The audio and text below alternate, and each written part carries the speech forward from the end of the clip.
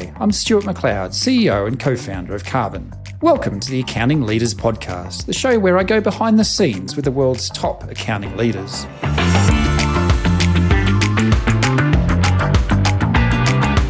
Today, I'm joined by Meghan Blair, owner and founder of Fogged In Bookkeeping. Meghan is an ambitious entrepreneur with expansive business experience and cattle stations in Australia. She launched Fogged In Bookkeeping as a single mother and grew it by 800% in the last 5 years. She is passionate about technology, automation, and elevating bookkeeping as a career choice in an industry. It is my pleasure to welcome to the Accounting Leaders Podcast, Meghan Blair. Meghan Blair, welcome to the Accounting Leaders Podcast. Thank you for joining us today. Thank you for having me. Now, Fogged In Bookkeeping, let's start there. It must be in San Francisco, right? No, it's in the east coast of Massachusetts in an island called Nantucket. They refer to Nantucket as the Great Lady. Super foggy place on the east coast. But people in San Francisco and Massachusetts are the only one that get my joke. When we first arrived in the United States, we lived in San Francisco. And we not long after, we moved to Sausalito. And those who have not lived in sort of the shores of the San Francisco Bay probably are not aware of the bridge foghorn that goes off every 18 seconds and takes some getting used to, I would say. The first few nights we were like, fuck, what is this? How are we ever going to get some sleep with this thing going on? We can hear one from our house, and we can also hear the ferry horn that goes off when it leaves the harbor. So I feel you. Once you're there for a while, it's kind of reassuring. It's soothing, right? But it does take some time. Living in Melbourne, we're near the tram depot, and when it was 4:36 because those big old things would roll out of the depot down the road. And that took some getting used to as well. But living up here in where we are now, there are no such noises apart from the snow clearing machinery when it snows overnight. Where was home before California? Melbourne, Australia. We grew up there, both my wife and I, and two of our three kids were born in Melbourne. I lived in Darwin for a while. Oh, wow. Actually, that's aggrandizing. I lived in Catherine. Oh, wow. Okay. Even all right. So Melbourne to Catherine is probably further apart than Nantucket to Tahoe for a start. That's a fucking long way. And what took you to that part of, Australia for a start and that part of the world? I was an exchange student in high school, and they put everybody on the plane. They dropped most people off in Sydney. Few people went to Melbourne. Few people went to Brisbane. And then they're like, but you, Meghan, you're flying to Darwin. And then a family's going to pick you up and drive you to Catherine, and you're going to live on a cattle station. I learned to ride horses, deliver cows, inoculate animals. I've been in a rodeo. It's an experience there. Well, Darwin to Catherine, that's still like a day, isn't it? Like that's still a long way. It's like 4 or 5 hours, I think. Yeah. Yeah, it would be. And not much bitumen. Let me congratulate on your pronunciation of Brisbane, not Brisbane. So you've got that bit down. Well done.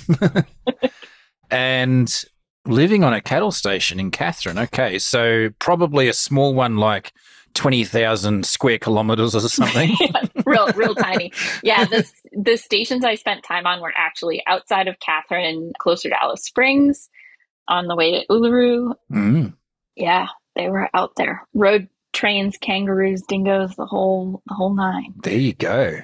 That would have been a pretty formative experience for a late high school student living out in the middle of fucking nowhere. I was 16 years old. I don't think I even had an American driver's license yet. The Aboriginal population in Catherine's pretty big. So that was something I had never experienced as an American kid. Stepping into just the remoteness of it, right? Like exactly. Who lives someplace where you go to the grocery store once a month and you buy your beer by the pallet? Well, that's just for the week.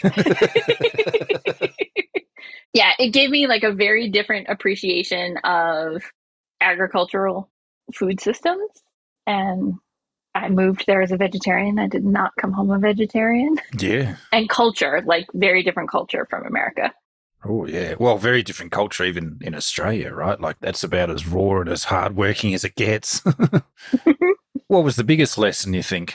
Oh, lessons, I don't know. I learned I didn't want to be a vet. I moved there thinking I wanted to be a vet. Okay, that's good. And when the flying vet, she was delivering a baby calf, she had her arm up inside the animal, and the Hmm. cow rolled over and spiral fractured her arm. And in the moment, I was like, Ow. this is not, yeah, no, not for me. A lifetime of accounting is in my future. Yes, it's a bit different vet out there. It's not the domestic cat in and out every day. I think what I really learned in all seriousness is an appreciation for culture and that cultures aren't better or worse, they're just different. And if you go into those kinds of Mm, things without judgment, just to observe and understand, goes a long way. mm. Yeah, look, the appreciation of I'm sure the vastness must have just, there must have been a moment where it just strikes you like there is nothing, absolutely nothing out there. For like days. And to move there, I'd lived and worked on farms before. My family owned like a small produce farm in America, but the scale of it, like you could ride for days and still be on the same property. Yeah, the need for self reliance in those communities. The kids in the households I lived in did school of the air. So they were COVID style homeschooling long before Before any before Google that was a Classroom thing. existed. Yeah, and it's wildly big. Yeah, wow. Okay, so I mean, obviously, I grew up very domesticated, but School of the Air is literally that. It's UHF radio, and the kids are thousands of kilometres apart, and the teacher is in, perhaps Alice Springs or Darwin or something like that.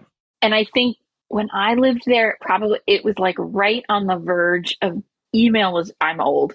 Email was Mm. just starting No. to be a thing, Yeah, right? So yeah. it was like if you had a computer, it was dial up internet. Like, so that Oh, just yeah. there wasn't really a thing yet.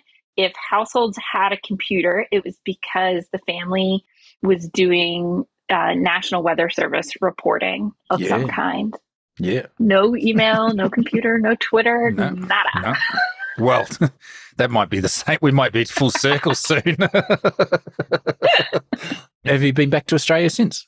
Have not been back to Australia since. That is a very long flight. The younger me knew that life in, post high school would get busy. And that was my shot to sort of really do something fun and amazing like that. And I proved to be right between kids and businesses, like going and living someplace for a couple of months. That's harder now. Although I think we're maybe like on the other turn of that, right? Like COVID, remote work, more acceptable, more people sort of living places longer term, not just popping in and out on vacation, but really settling into places and being a part of those communities. There you go. Is it that maybe there's a cattle station in Catherine in your future? You can... I would go back in a heartbeat. How many kids have you got? How old are they? Two. My kids are 20 and 15. Right. Okay. Well, there you go. Does the 15-year-old know that he or she is about to go to a cattle station? If anybody was going to be a good sport about it, he would. He's 15 years old. He loves animals, loves farms. He like if anybody's going to do it, he would. My older one, I don't know. I think that's amazing. So where you are on the East Coast, what kind of community and clients do you encounter through Fogged In Bookkeeping? Yeah, so we serve clients nationally. We're an all remote firm. Mm-hmm. Our team's been remote for 10 years. COVID was not the start of something new for us. But the clients we encounter here are generally tied to Nantucket in some way. So Nantucket's this like amazingly funny little ecosystem unto itself. So we're physically separated from the mainland by 30 miles of water. Right. You get some geographical exclusivity, and then you get some economic exclusivity because Nantucket has a reputation for the one percenters, the CEO hangout, playground of the wealthy, similar to the Hamptons and some other places in the US, right? But Nantucket, interestingly, also has this like amazingly diverse population. My son, as a white male, is in the minority in his high school. So they're a majority minority high school. 40% of the students in our public high school would qualify for free lunch programs and things. So Nantucket is not this exclusive playground of the rich people Mm, perceive it to be. And that trickles down into the business community. So mm. you get this ecosystem here for Fogged In of really cool startups that get funded by our visitors, and this wealthy population creates opportunity. Yep. But you get a lot of these small town businesses, whether they be restaurants, hotels, landscaping companies, what have you. So we get this nice balance. My initial mentors were CEOs of publicly traded companies like Exxon and Sotheby's, right? And some of my first clients were HVAC companies, electricians, and landscapers. Yep. So here on the East, this little outpost on the East Coast, you get this real coming together of some wild influences. And what are the tourist seasons? Is it a summer playground? It is a summer playground. It gets real quiet here in the winter. So you see a population flux from the published population is probably 15,000 tops in the winter to like 85,000 peak summer. That happens real fast. And it's the who's who from around the world. And so the economics that creates for small businesses is interesting. Winter cash flow gets really important. Yep. Seasonal business management, financials get really important Yep. really quick. So it's been a very interesting place to do the work we do. We have very sophisticated investor agreements, advisory boards. Well, Megan, that's quite interesting because we live in a not dissimilar town. I was just looking up our population. I think we're pretty similar. You're Nantucket, so says Wikipedia, the source of all things truth, right? Is 11,000. We're nearly 9,000. And yeah, July 4, I wouldn't be surprised if we grow to about 80,000. But we also have a winter economy, our skiing as well. There's 7 resorts sort of within an hour or so of where we are, which kind of helps. So I relate to the type of thing that you're describing. And so here, and I ask you if you've experienced the same thing, sort of particularly after COVID, labour in the businesses that keep the locals fed and groomed and watered has been a significant challenge here. Is that the same for you?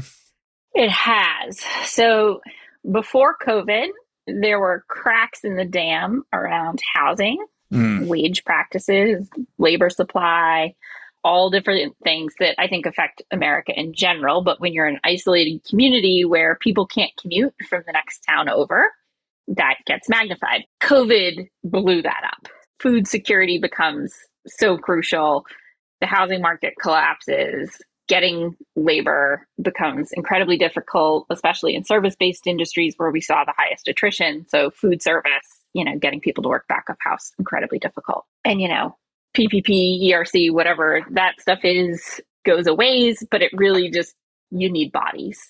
And that got incredibly difficult. And you've got to adapt. Like we're watching businesses across the world try to adapt to the great attrition or, whatever you want to call that. But here it just got wildly lopsided. So I would spend, the first part of the week processing payroll for employees that come through our payroll company. And I'm looking at what people are making. And for a long time, I've been like, how does anybody live on that? That's just, especially someplace here where the cost of living is so high. So we're so on par with a New York City or a San Francisco, right?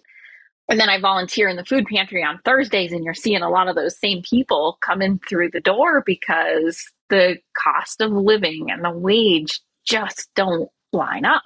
And that's not a criticism of any individual business. It's just the reality of these like high net worth, super expensive communities where housing is a struggle. And so, instead of maybe 30% of, someone's wages going to their housing, they're putting, 70, 80% of their wages into their housing. And I think it's an interesting opportunity for the accounting community to get involved in those conversations and start working with their clients to sort of figure that out.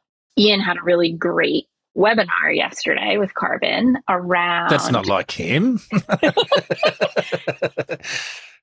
around carbon credit sustainability metrics and building those into our accounting processes and starting to be a part, building that into our advisory practices. And that's something we actually started about a year ago with our clients, not the carbon part in particular, but more human capital metrics and social responsibility and community sustainability metrics. And I think that's going to be really important for accounting practices. A little bit of what I'm focused on is trying to create some playbooks for that. And how do you participate in the solution rather than being frustrated, tired, and disillusioned by the problem? Yeah. Oh, God, it's so easy to be the latter at the moment, isn't it? Yeah, but I don't know. I think the accounting community, we keep talking about moving into advisory as accountants, right? We have the ear of the clients. We're talking to them about their money. Why not be a part of the conversation around you don't have to wait around for minimum wage law to change how you compensate people? Yeah. But, it's so, I'm sure it's so present, where you are. Like it's such a microcosm of what's happening everywhere, but it's probably amplified by your geographical isolation and your seasonality, right? Like the income source during winter needs to be replaced. You finish a sentence. The 3 months of summer are basically the economic windfall for the year, and you've got to manage that, and you've got to plan for that, and you've got to try and extrapolate the best you can during those months. It's so frustrating for restaurants that like I see around here. I went and had dinner with a beer with a mate last night, and they serve 6 people, because we're in shoulder season on a Tuesday, right? And you can't. Like, I just thank you for being open for a start. But it must be so frustrating. You get to say, in your case, the Friday before July 4 or something, and you've got a 3-hour wait line at a nice restaurant, and they physically can't get the revenue through the door and out and through the economy as fast as they'd like. It's just, this issue only gets worse and worse. So, anyway, there you go. I don't know how to fix that bit.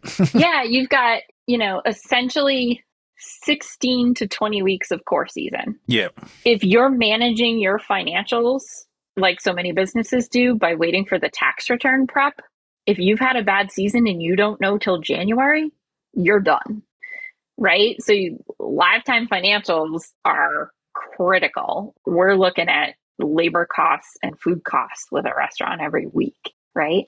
And yeah, your biggest constraint is what can that kitchen pump out? And that's a human problem, not a fry-later problem. And it's probably discouraging for service entrepreneurs or hospitality entrepreneurs, right? It's like perhaps those that grew up in places like yours and are like, come home and be part of the area again. And it's like, am I really going to have to sort of go through this every year? It can be discouraging, can be difficult. I think it weeds out people that aren't truly committed to a real love, right, of food and hospitality. I don't know if that's necessarily a bad thing, right? So the people that you are left with don't fool around. They really love what they do. They love the people they work with. They love the food and beverage industry. The restaurant business around here creates like almost a sense of second family. So when, someone gets sick or someone passes away, there's this coming together of that community in a way that I don't think you see in a lot of other industries and other places. So that, there's upside to it. And then you've got folks in this community that are really working hard on the food security problem, like as a community. And that is going to involve your agriculture, right? It's going to involve your food and beverage industry, and it's going to involve the general public and the food insecure. And it's going to involve the nonprofits, so traditional like food pantries, food distribution organizations. And so COVID brought that stuff to the forefront. And now you've got like sort of this critical mass of issues that's actually motivating people for change and for problem solving. So there's an organization here called Process First, and they're working hard to create data integrations off the back end of point of sale systems, like how much ingredient are you using, when are you using it, what's profitable for you, and how to do that in a light touch way so you're not like going into a spreadsheet. And they're pairing up also with community service organizations and the farmers to create this data web that is just like nothing I had ever seen before. And that came out of COVID problems.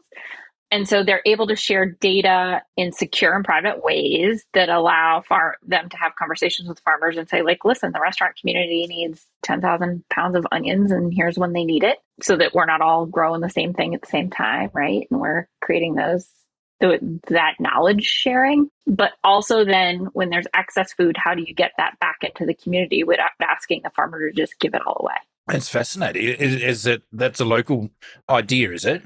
It is. It's a company out of Boston. One of the founders came here during COVID. Oh, cool. He family ties to the island, got really involved in the problem, and is staying here and solving the problem. But they're using Nantucket as a testing ground. It's easy to control and measure. Easier to control and measure what's here, because you can. What's there only goes in and out on the ferry. Yeah, there's not even a bridge, right? Yeah. So they're looking to take it as a model and bring it other places, because other places have the same problem. And that's been an awesome project to work on, because app developers don't always understand accountant brain or business owner brain. What will the chef actually do? How often will people actually count inventory? That kind of thing. Amazing. And what took you to Nantucket then? Is that your upbringing? My grandparents had a summer home here. I moved here like February, my senior year of high school. My mom said, after Catherine, you're gonna make some better money waitressing there than you will at home. Go earn some money for college. And I came, and I did leave and go to college, and I didn't like it very much. And I came back here. I learned very quickly that waitressing was not for me. Was there a particular incident? Yeah, I got fired when I told, he was a senator at the time. He later became Secretary of State, John Kerry, that it didn't matter who he was, the table was occupied and he couldn't have it. And that's good advice. I learned some lessons in that about customer service, but also about my inability to work front of house. I think you were right. There's worse senators than him, though. And so your waitressing career was limited. Was cut short pretty quickly. The GM had me come nanny for his kids instead. Well, there you go. Yeah, I don't know. Nantucket's a hard place to leave. Right. Yeah. It's a unique community. Great place to raise kids, by the sounds of it. It's a hard place to raise kids. So it's isolated. It's small in its geography and what your kids get to experience. So you have to make a real concerted effort to get them out into a bigger world. Mm-hmm, mm-hmm. My daughter was probably 17 and we were in San Francisco and we let the kids pick the restaurant and we looked at the kids and we're like, okay, how do we get there? And she's like, I don't know. We're like, she hadn't been any place where she was in the driver's seat enough that she needed to figure out how to get from point A to point B, because her whole life she either knew where she was going or she was sitting, in the back seat of the car. Yeah. So at 17, she had to figure out how to use Google Maps. Better late than never. So there's for raising kids, there's this wild diversity. I think there's something like 12 languages spoken in our kids' high school. And this amazingly beautiful natural place. There's opportunity for, fishing and being outdoors and beaches and that kind of thing. But it's tough in that, it can't be everything to everybody. You just don't have the resources available to you like you would in a bigger metropolitan area. It's isolated. Yeah. And so let's talk about Fogged In a little bit. It's being remote. I assume not everybody is on the island. Yeah. So founded this business about 21 years ago. We were an in-person firm, started just me, add an employee, rent an office, grow. And about 10 years ago, we had our first employee. My husband's retiring. She says to me, we want to be in Florida. We own a home there. I'm like, great. He can retire all he wants. You're gold. I'm not letting you leave. She's still with us, by the way. Oh, how nice. Is your husband still retired? Yep. And we had built a rapport in the office. So when she went remote, I got to make some mistakes, I'm sure, and figure out how to manage a remote firm. And then as the years went on, it just made more and more expense. It was cost effective. I had a selection from a bigger pool because being 30 miles out at sea, I was forced to be resourceful about my staff. And then in turn, once you're remote, why not have remote customers? So the constraint forced innovation that I think put us ahead of the curve on sort of the remote bit of accounting. So is there anybody else on the island or just you? Just me now. Yeah. I'm a solo show here. We sent our last local employee home, March 2020 and never looked back. We have local customers that will sometimes pop by the office, but yeah, just me here now. We have staff in mostly Oregon, mainland Massachusetts, and Florida now. And obviously you have some local clients. What's sort of the growth profile? You're happy with sort of how you're traveling? Yeah. So years ago, we got involved with a family office out of the Bay Area. So he had been CEO of a very large, name recognizable tech firm. They had interests here on the island. We got involved with one of those interests and sort of started dipping our toe in this multifamily office idea. And so our growth and our client profile since then has really come from those sorts of relationships. So we will work with a high net worth individual or a serial entrepreneur or investor who has like finger in multiple things. Maybe they own a tech company and they've got a couple of real estate investments or that kind of thing. And then those folks turn around and they may put some seed money or A-round money into a small business or a startup.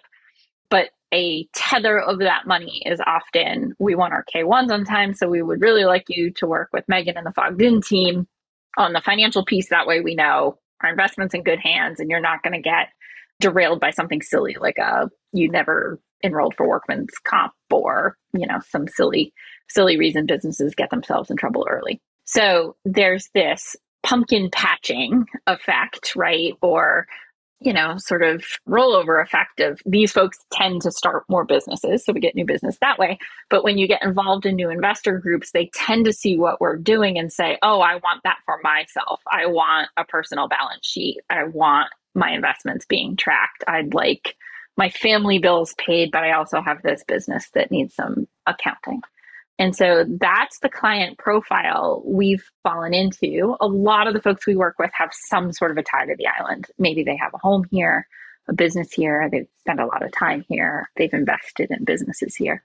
And so it's probably not the typical profile for a bookkeeping firm. You're dealing with some sophisticated clients and some sophisticated mechanisms by which they're investing, and their relationships are obviously very important to them. So congrats on all the success that you've experienced over your years of business. What's next for you and the organization, do you think, Meghan?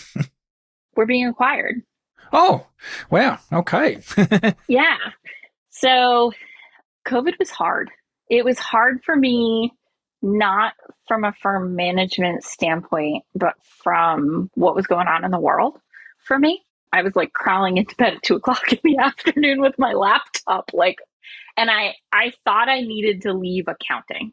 What I've realized since then is I was burnt out. I didn't need to leave accounting. I love accounting. I love what we do for businesses and the people behind them. What I needed to do was change how I was interacting. So we made some of those changes in the sustainability work that we're doing and sort of helping businesses think about that. I felt like, oh, I'm doing something proactive, moving the ball forward, but I want to focus on that, and managing firm insurance policies and toner cartridges wasn't necessarily how I wanted to be spending my time. And wasn't part of your purpose. wasn't part of my purpose. And small firms are vulnerable. If your team is 6 and 2 people leave at the same time or have a medical emergency at the same time, which became a very real reality during COVID, you're vulnerable.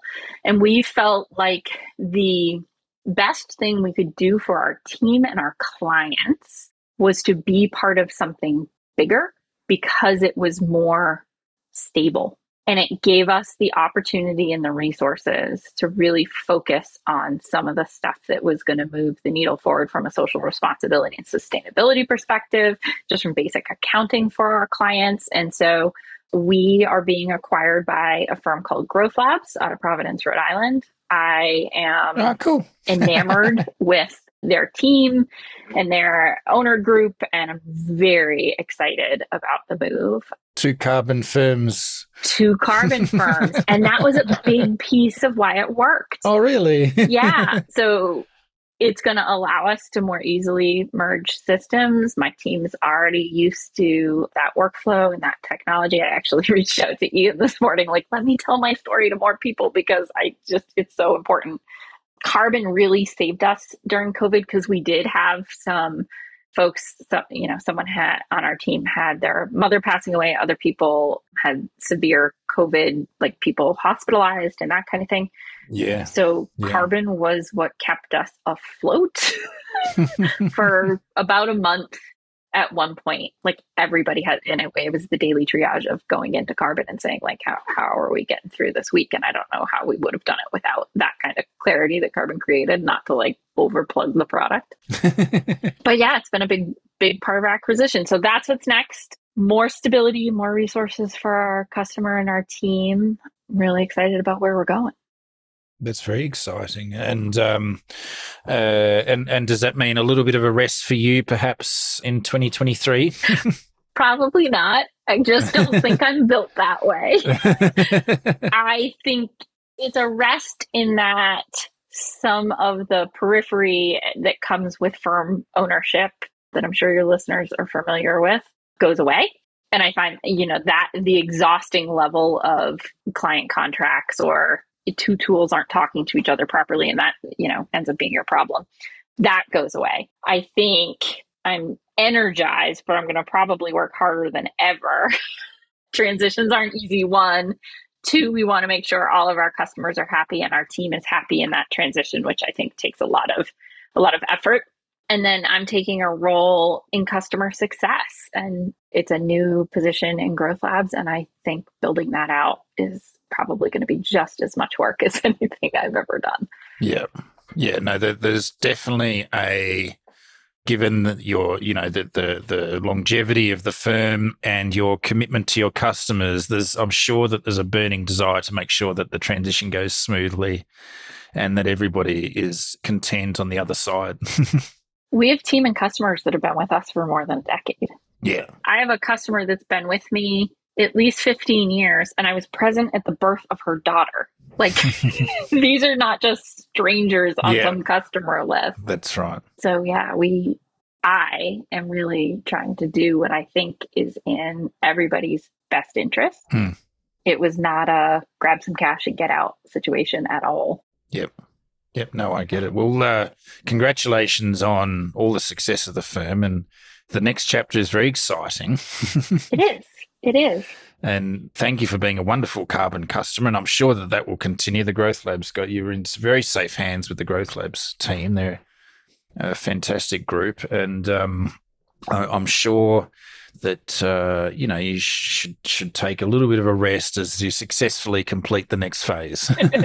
We have a planned trip to Quebec City between Christmas and New Year's. It's my little break. It's my I'm ending this one thing and starting this new thing. That'd be great. Well, Meghan Blair, thank you for joining the Accounting Leaders podcast, and congratulations on all the success of Fogged In Bookkeeping. Thank you for having me, and thank you for putting together such a great product in Karbon. It's really made a difference for us. Oh, yeah, pleasure.